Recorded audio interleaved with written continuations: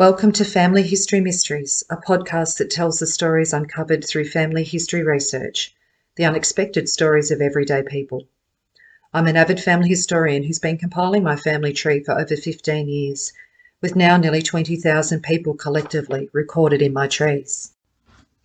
This episode is titled The Tracker. Just a warning that this podcast contains the names of deceased Aboriginal persons. Also, in the process of me reading through some historical records, there are some terms that are connected to Aboriginal people that we would not consider to be acceptable today. Please take heed that they are direct quotes from articles of the time. There are times when you do family history that a person that isn't genetically connected to the family, but has been part of the family in some way, takes your imagination. And the person that is the subject of today's story was featured in a family photo of my great-grandparents on their property just outside of WW1. And his name was Archie Murphy, and I'm going to endeavour to tell his story today. Archie Murphy is in a Bayliss family photo, my great-grandparents Philip and Matilda Bayliss, and some of their children. And he's in the right-hand side of the photo, standing, looking very smart in a suit. And my grandmother explained to me that Archie was taken in by the family after coming down from Queensland at the age of 13 after droving cattle. She recalled that her father spoke with fondness about Archie, and he also told her that he was a black tracker for the WW1 police. This sparked my interest, and I delved into finding snippets of information about Archie. I was also contacted by researchers that did a book about Archie in 2019, and also researchers from the State Library of Queensland who were doing a story about Aboriginal men that came from Queensland and their military history, in which I contributed the Bayliss family photo. I will be supplementing my research with the research that was uncovered by those mentioned above, and of course I will be adding the links and the references to my Facebook page, Family History Mysteries, to acknowledge the work of others. Archibald Murphy was born in Wyandra, near Cunnamulla in Queensland on the 24th of April 1888. When Archie enlisted in World War I, he put his birth date as the 20th of April 1886, but all other records point to 1888. There doesn't seem to be a formal record of his birth. However, from his marriage record, we know that his father was Harry Murphy, who was a station hand at Charlieville. Archie states that his father was deceased when he married in 1917, but other family tree records state that Harry died on the 1st of July 1919 at Nee Creek near Moree, New South Wales. His mother was recorded as Clara Anderson, who was born in 1860 in Australia. Compulsory civil registration of births, deaths and marriages were introduced in Australia in the middle of the 19th century. In Queensland it was 1856. This meant that people were required by law to register these events with government authorities. Despite this, events were sometimes not registered, particularly in remote and rural areas. In the early days of Australian colonisation, the churches alone were responsible for recording baptisms, weddings and burials within their jurisdictions. And these records were known as early church records or parish registers. Churches also continued to record events in parish registers after civil registration was introduced. In early times, births, deaths and marriage registrations were recorded by district registrars and then sent to a central register in the cities. Occasionally, these records never made it to the city. Births of Indigenous children were often not registered in order to protect them from removal policies.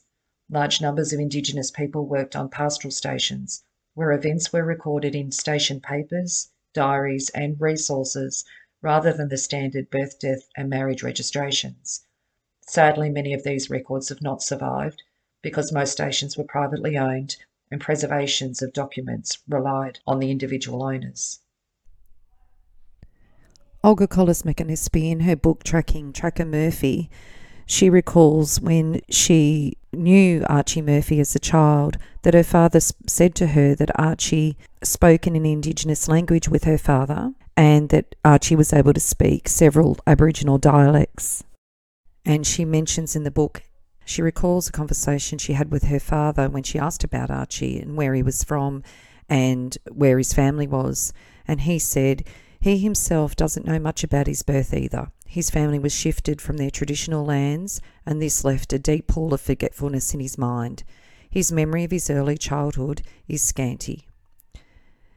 And she mentions how people of the area spoke at least 4 languages: the Kuma around the Nebine River, Kalilali around the Barku River Station, Bajiti along the mid-Warrego River, and Mardigan on the Barku River North.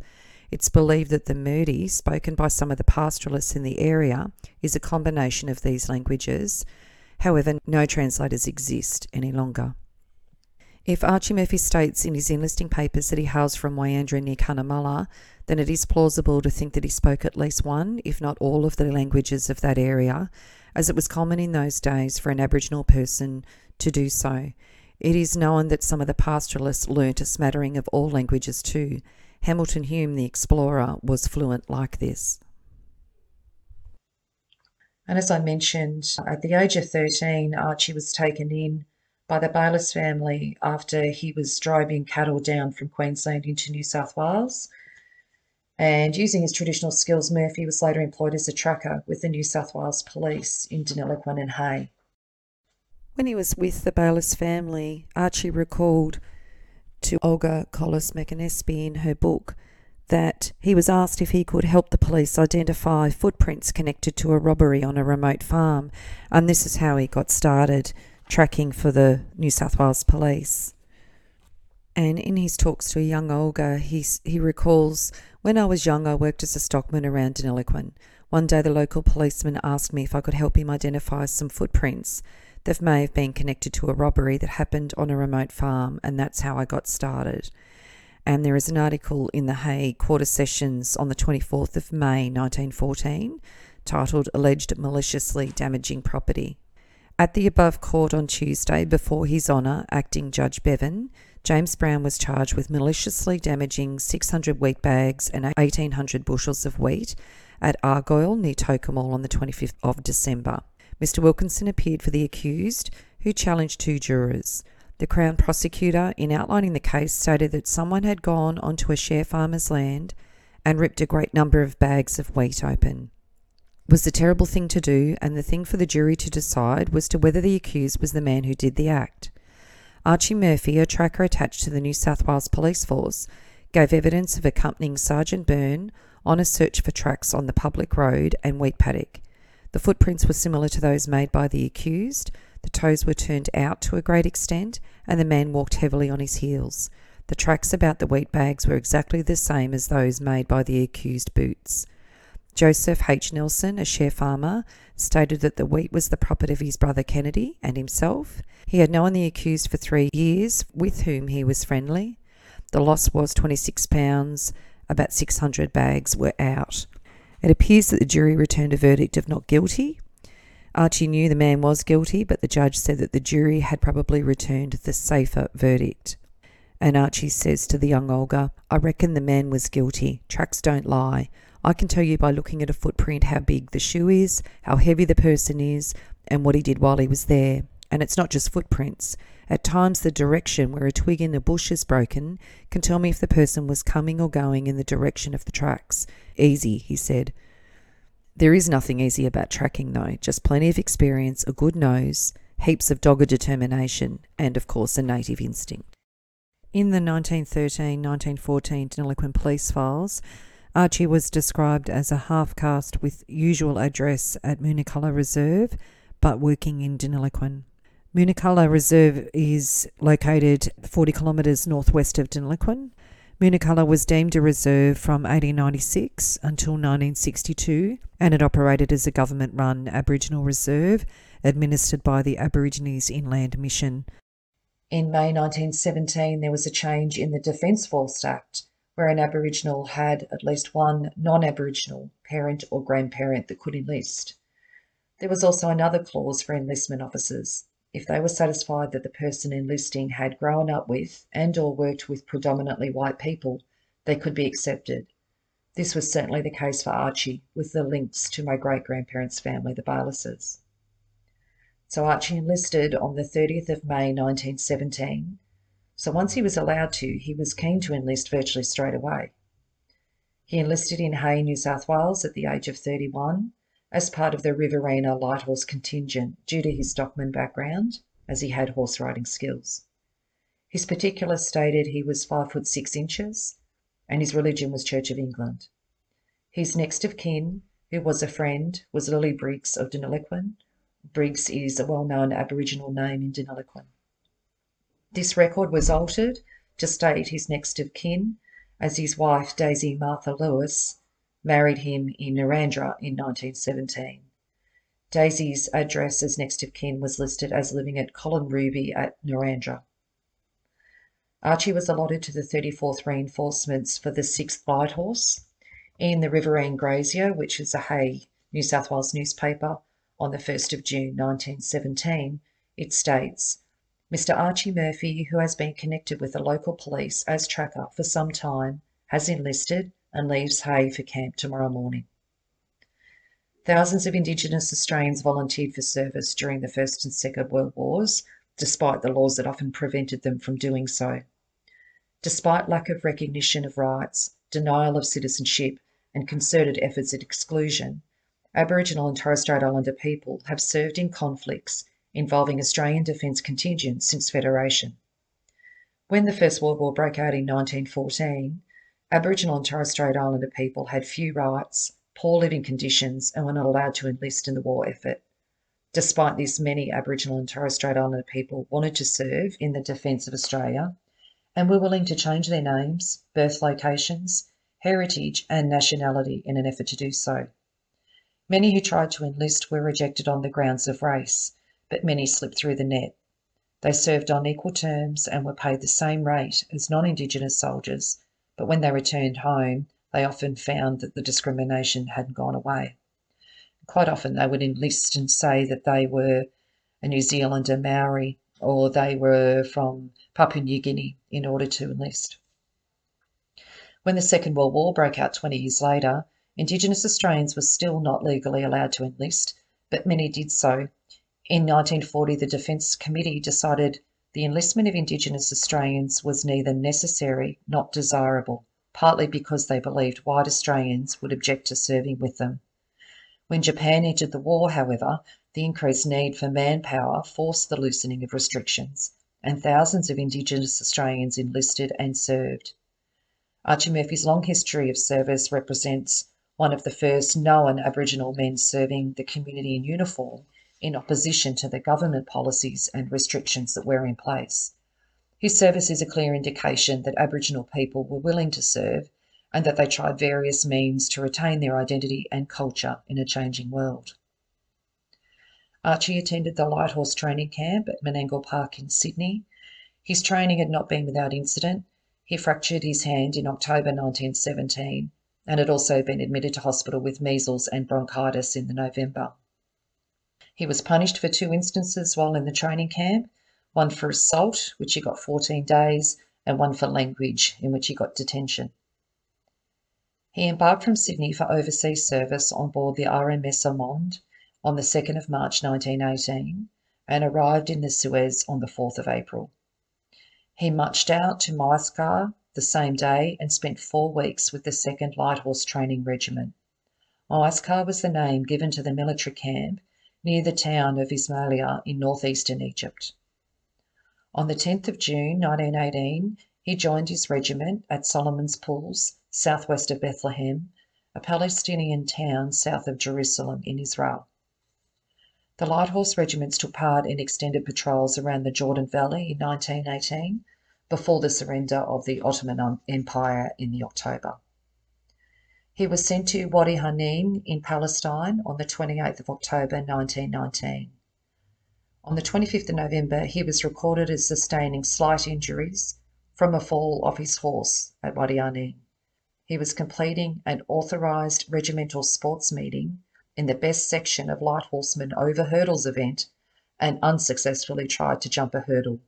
He had contusions or cuts on the back of his neck and his left scapular or shoulder blade region. In Olga's book, Tracker Murphy, the following battles were recorded that Archie was involved in. The first and third Battle of Gaza, Beersheba, Jerusalem, Jericho. He discussed with Olga, that was where he injured his leg, and Palestine. And in Olga's book, she recalls a conversation that she had with Archie when he had a sudden pain in his leg and it made him groan, and he slapped his leg hard a couple of times and then closed his eyes before attempting to stand up again. And as a little girl, she offers her hand and he lets her pull him up. And he says to her, "It's shrapnel. A grenade exploded close to me and bits of it stayed inside me." And she asked what a grenade was, and he explained that it's a small metal bomb that explodes when you throw it, looks like a pine cone. The explosion breaks the metal into tiny sharp pieces that fly everywhere. And he stretches his arms out a couple of times to show the action of the grenade. Ugly things they are. Each tiny piece of broken metal is called shrapnel, and if you're unlucky as I was, one or many of those tiny pieces dig into your flesh, and they don't come out either. Painful, I tell you. And she asked when it happened, and he said early in 1918 in the Middle East. We had a big fight in a place called Beersheba, and from there we fought in Gaza and then in Jericho, and that's where I was wounded at the Pool of Solomon. They put me in hospital in Egypt, but I didn't stay long. We had to finish that war. Many of us were injured, but we all went back into battle right up to Jerusalem. And there is a photo of him on the steps of the hospital with other men in the war that I'll attach to my Facebook page photos for this episode. Interestingly, in the military records of Archie, it doesn't mention the shrapnel injury specifically in his military records. So that was interesting when reading Olga's book that came up. On the 23rd of December 1918, he contracted malaria and stayed in hospital for 1 month. The men of the 6th Light Horse remained in Egypt during the first half of 1919, assisting with security during the Egyptian uprising against British rule. His military records said that he sailed from Kantara, Egypt, to Australia on the 28th of June 1919 on the Madras, and he again contracted malaria on the ship. In notes from the Deniliquin Historical Society, it states that Archie was noted as a champion boxer on this ship that brought him back from the war. He arrived in Australia on the 3rd of August 1919 and was discharged on the 11th of September 1919 with disability due to the 2 bouts of malaria. Unfortunately, the recognition, camaraderie and equality experienced in their battalions in the war did not continue once they returned to Australia. The RSL, the Returned Servicemen's League, refused to acknowledge Aboriginal soldiers. Under the Protection Act, many returned soldiers had to return their uniforms and medals, denying them the opportunity to pass these down to their children and grandchildren. The official war history book by C.E.W. Bean only recognises 1 Aboriginal soldier.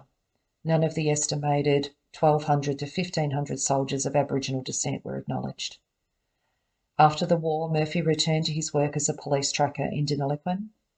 The Riverine Grazier, the Echuca paper, mentions on the 19th of March 1920 that Archie had returned from war, to their surprise, as they thought that he had been killed at war. In notes on Archie from the Deniliquin Historical Society, he was mentioned as one of the most notable trackers due to his years of service, and he was also noted for being intelligent, active, and an expert bushman.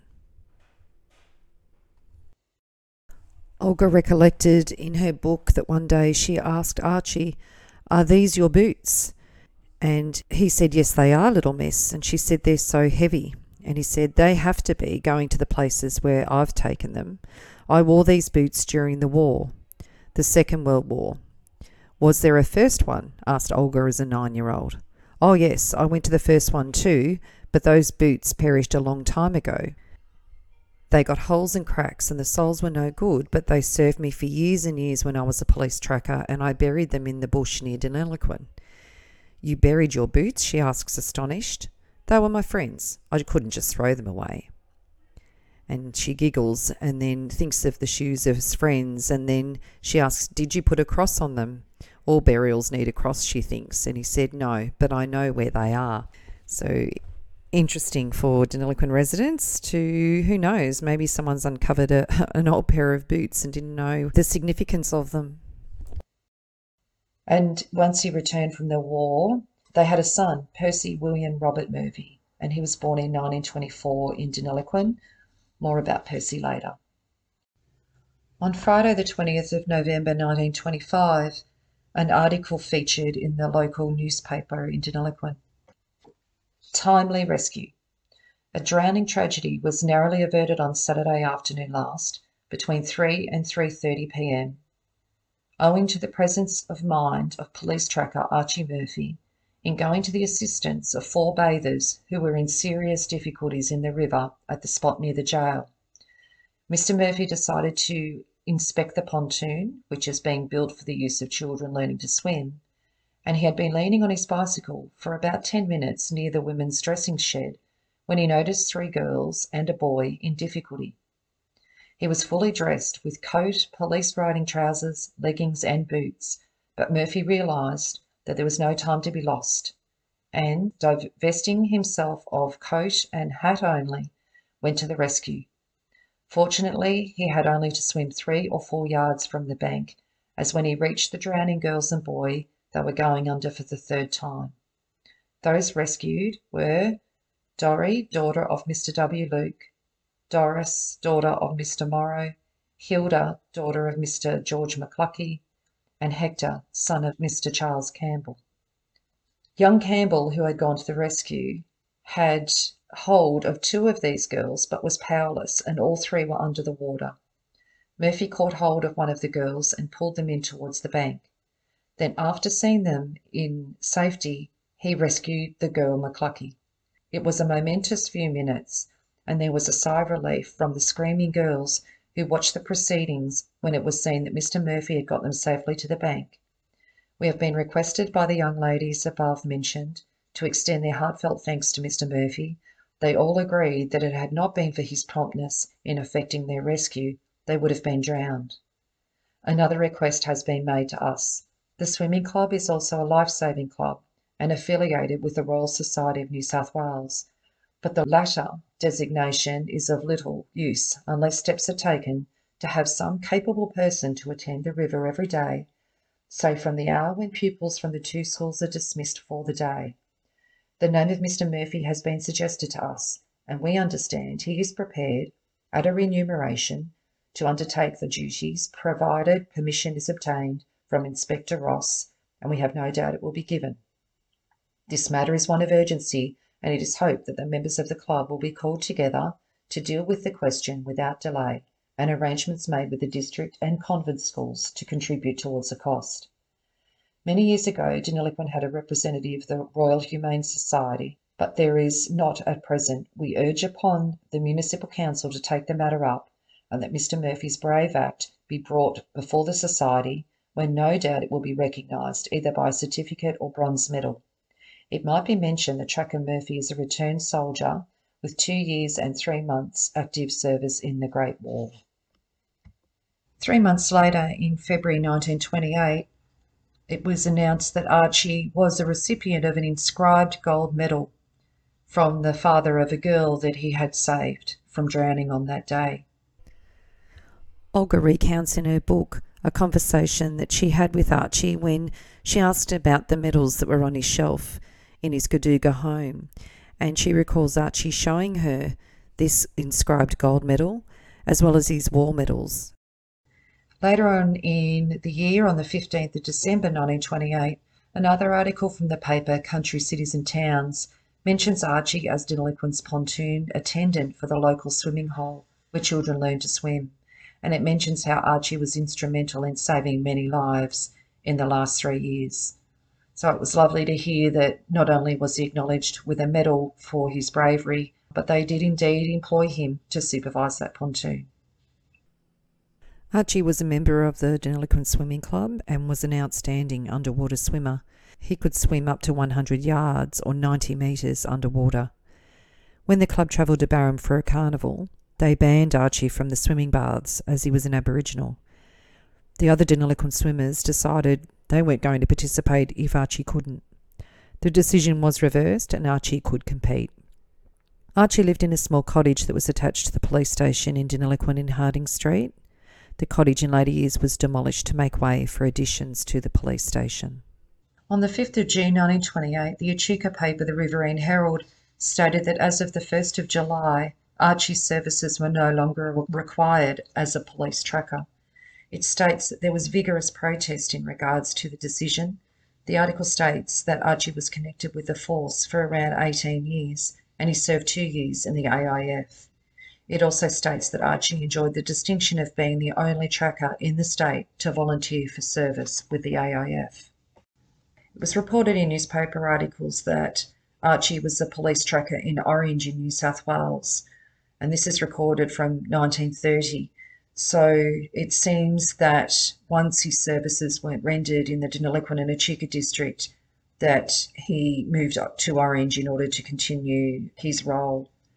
It looks like Daisy didn't go with him up to Orange. She had family in Deniliquin, and the records that I'm finding of Daisy state that she's still in Deniliquin.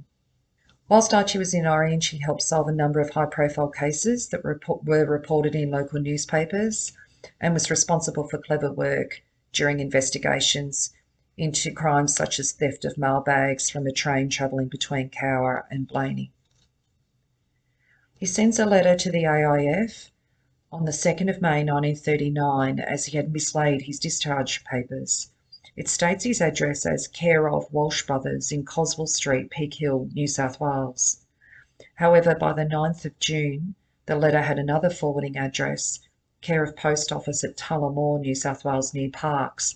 However, the letter came back unclaimed. So it seems by 1939, Archie has gone off the map, so to speak. In the 1930s, there was a growing pressure to have the World War I Aboriginal soldiers recognised.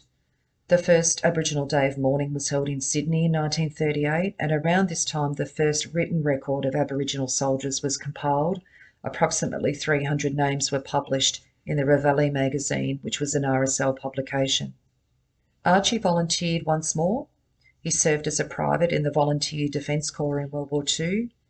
He enlisted on the 22nd of April 1942 and states that his son is his next of kin and that he's a station manager at Gaduga. Olga mentions in her book that her father told her that Archie had worked with him at Bangate, which was a station property at Gaduga. He states he's a single widower. However, as I mentioned just earlier, Daisy was living in Deniliquin, and she certainly was living in Deniliquin in 1958. So I'm unsure why he's decided to state himself as a widower on these records. Archie's son Percy also enlisted in June 1942, and again, there's evidence that Daisy was well and truly alive because Percy had his mother as his next of kin, D.M. Murphy, care of the Globe Hotel, Deniliquin. Archie was discharged on the 20th of August 1943, and he was granted a soldier settlement block at Gaduga after the war. He lost his army badge and requested another in 1960, stating he was living in Gaduga. And there was a study of contemporary Aboriginal architecture in northwestern New South Wales, done by the University of Queensland in 1996, and Archie is mentioned in the Gaduga Reserve households of the 1940s at the tin camp at Gaduga, and it states that House 34, Archie Murphy, digger, as he was known, lived on a returned soldiers' block which had been granted to him originally from Wellington near Dubbo. The displacement of Aboriginal people by European settlers led to a formation of the Gaduga camp in 1896 on the Gaduga town common. It became increasingly popular in the 1930s as it allowed people to maintain their independence. The tin camp is used for family gatherings, there's access to the Bakara River, and they use it for cultural and educational purposes. There is also a memorial for the local Aboriginal soldiers who fought in World War II. So just a little more information with Daisy. So we do know that Archie was in Orange in 1930. For Daisy, she was listed as living at the Old Brick Kilns in North Deniliquin. So that was near the Commons where quite a few Aboriginal people in Deniliquin lived. And she was there from 1930 to 1937. From 1943 to 1949, her address is listed at the Globe Hotel in Deniliquin, and then from 1954 and the 1958 census, 94 George Street, Deniliquin. It is clear from Olga's book that Archie had an impact on young Olga, who she describes as a really lovely gentleman, and she was devastated when family circumstances caused them to lose contact. At the time that Archie would have been at Gaduga, he was living in a small hut made of corrugated iron. It had no connection to sewage or electricity or running water, and there was no transport support. It was 3 kilometres out of town. She was instructed not to call him Digger Murphy, but Mr. Murphy, and to hold him as a respected elder and a returned Aboriginal serviceman. Olga recounts how she found Mr. Murphy in the yard polishing his leather boots, saddle and bridle. When the child asks where his horse is, his eyes fill with tears. Should he tell her it was a police horse he had to return when he left his job as a New South Wales police tracker, or the fate of the horse he rode in battle in the Middle East, one of the famous whalers of WW1? Could he tell Olga he was ordered to shoot his own horse? Young Olga's mum got Mr. Murphy's groceries, a small tin of powdered milk, a tin of spam and cigarettes. She lent him flour and a bit of salt for Johnny cakes. The trust built between young and old, and the stories trickled out. Her aim of her book was to give Australians a chance to know how an almost forgotten Aboriginal soldier lived a courageous life, why he deserved to be honoured, and to make people realise the number of times when neighbours are angel unawares, people who distinguished themselves in the theatres of war, yet lay forgotten. Archie Murphy died in Walgett Hospital in 1979. After being granted the Soldiers' Settlement block at Gaduga after the war, he remained in the town until his death at the age of 91. He was buried in an unmarked grave at Gaduga. Gaduga is a small town. It's about 20 kilometres south of the Queensland border. In August 2019, Indigenous and civic leaders and children from surrounding schools, military veterans and a film crew descended on Gaduga, and they were in town to celebrate the life of Tracker Murphy and to express concern that his grave in Gaduga Cemetery had no headstone. The ceremony comes up that it would be 40 years after Mr. Murphy had died, and there is now a lovely memorial and gravestone for Archie Murphy. A little about his son, Percy. Percy was born in 1924 in Deniliquin, and well, at least that's what it states on the New South Wales Births, Deaths and Marriages. He enlisted in World War II, and the reason why I say at least that's why it states it is that his enlistment papers said he was born in 1916 in Deniliquin. And his family did validate that he did that like a lot of men did, just to try and ensure that he was very safe within the cut-off age for enlistment. When he enlisted, he was a labourer at Berrigan in New South Wales, and that's where he enlisted in June 1940. He was reported as absent for duty at Bathurst on the 23rd of June 1941, and pending further investigation, he was declared an illegal absentee on the 15th of July 1941. In fact, Percy went to Victoria to join up at the same time as his cousins, so he has 2 World War II records. Interestingly, in his second record, he states that he was born on the 1st of July 1915 at Deniliquin, 1 year earlier than the previous record. He enlisted at the Melbourne Town Hall on the 30th of June 1941, and he is listed as William Robert Murphy, not Percy, William Robert Murphy. He stated he was a truck driver and single at the time of his enlistment, and he stated he was living at 10 Gillies Street, Fairfield, Victoria. He named his mother, Daisy Martha Murphy, as his next of kin, care of O'Shea's Globe Hotel, Deniliquin, like he did in his previous record. And he served in Malaya from the 17th of September 1941 until the 12th of October 1945. He embarked from Sydney on the 17th of September 1941 on the JJ Sydney and arrived in Singapore on the 5th of October. He was sent to Malaya on the 27th of October and was promoted from private to assistant corporal. He was reported missing on the 16th of February 1942 and was then reported as a prisoner of war on the 15th of September 1943. He was reverted back to the rank of private on the 18th of November 1945, just prior to his return to Victoria. It was quite common for Aboriginal servicemen, if they elevated with their rank, that it was reverted back to the most basic prior to when they returned. Percy was discharged on the 21st of December 1945, and he listed at his forwarding address as George Street, Deniliquin. He was registered in the census in Deniliquin as a labourer in 1943 and a hairdresser in 1949. He had a salon in Cressy Street, Deniliquin, that was in front of the billiard saloon. His grandson Alan informed me that Percy also worked at sawmills.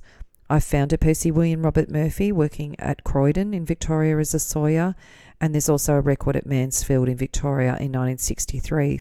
The Deniliquin Historical Records has an entry from a local person outlining Percy, and he is referred to as Bob Murphy. So he's known as Bob to the locals. He married Joyce Margaret Bolton. I cannot find a marriage record, but they are recorded on the 1963 census in Deniliquin, with Percy having no occupation at that time. Percy died in Deniliquin on the 21st of October 1971 and is buried out at the Deniliquin Cemetery. Olga described Archie as a kind, gentle, softly spoken man. His speech was of an educated man, and Olga described Archie as an outstanding human being. I hope you enjoyed listening to my story on Archie, and I'm pleased that I have allowed his story to be heard by others as well. The photos and links that I have in my own family tree and others from their research and Olga's book will be on my Facebook page, Family History Mysteries. And if you have a mystery to solve or an interesting story that you would like me to cover in a future episode, please message me through my Facebook page. If you need help researching your family tree, I would love to help you out. Again, send me a message on my Facebook page.